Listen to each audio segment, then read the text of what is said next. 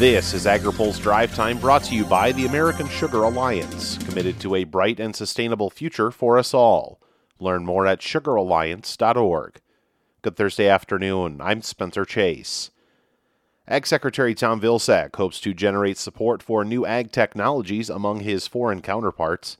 The nation's top ag official is in Italy this week, seeking to get other countries to join a so-called Coalition for Productivity Growth, which he says is aimed at getting American ag practices recognized as part of the path to reducing emissions while continuing to be productive. Making sure that people understand that our system in the U.S., which is incentive market-based, based on voluntary actions, based on utilizing programs that farmers are already very, very familiar with, is a way, and an important way, and a successful way of encouraging climate-smart agricultural practices that get us to a point where we can get to net zero and remain competitive on the global market and satisfy the demand of domestic consumers.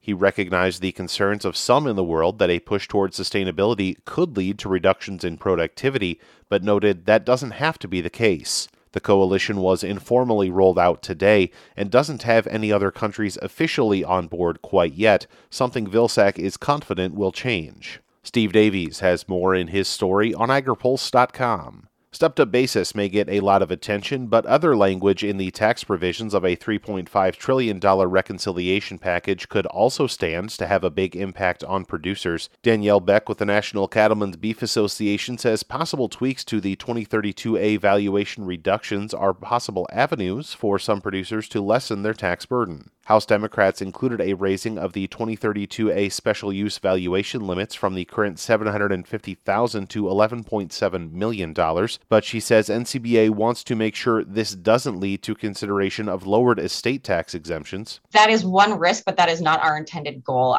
The estate tax exclusion limits are something that we would like to see made permanent under the current law, Tax Cuts and Jobs Act law. We need $10 million per individual, $20 million per couple, indexed for inflation.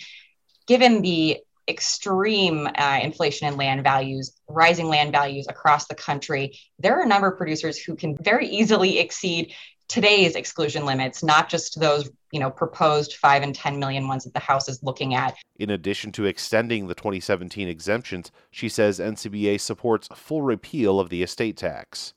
There's more on the reconciliation bill from Beck in this week's Washington Week in Review on agripulse.com. Finally today, a key renewable fuel standard proposal could come any day now, and biofuel groups are watching closely for the news.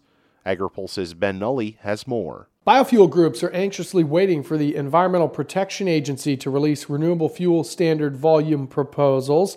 The EPA has yet to issue blending proposals for 2021 and 2022. Renewable Fuels Association President and CEO Jeff Cooper says he's hoping the agency sets conventional blending volumes at 15 billion gallons. We're looking for flat or slight growth in advanced, and anything less than that is going to be hard for us to swallow. So we'll see where it all comes out. The other thing is this is a proposal, so we will have an opportunity to share our comments and analysis with EPA. And if these proposals don't have the volumes we're looking for, hopefully we can get them back on the right track before the final rule comes out. Cooper is concerned EPA officials might adjust 2020 volumes because of the pandemic. The RFS already includes a self-correcting mechanism that if gasoline and diesel fuel consumption drops, so too does the RFS requirements. And so we saw about an 11% reduction in fuel consumption. Those are the gallons of fuel that are obligated for renewable fuel blending. That dropped by about 11% in 2020, and so did the RFS requirements. So we don't see any reason for EPA to go backward and revise the 2020 standards. We hope that's not what they're planning to do. After receiving feedback once the proposals are released, EPA has until November 30th to finalize them. For AgriPulse, I'm Ben Nulley. Now, here's a word from our sponsor. Today's Drive Time is brought to you by the American Sugar Alliance. Eliminating America's no-cost sugar policy without first reforming the global sugar market would jeopardize family farms, good-paying jobs, and our domestic supply of sugar. A bill called Zero for Zero takes action to zero out all foreign sugar subsidies. Learn more at sugaralliance.org.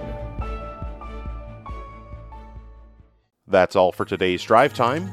For more agriculture, trade, environment, and regulatory news, visit agripulse.com. Reporting in Washington, I'm Spencer Chase.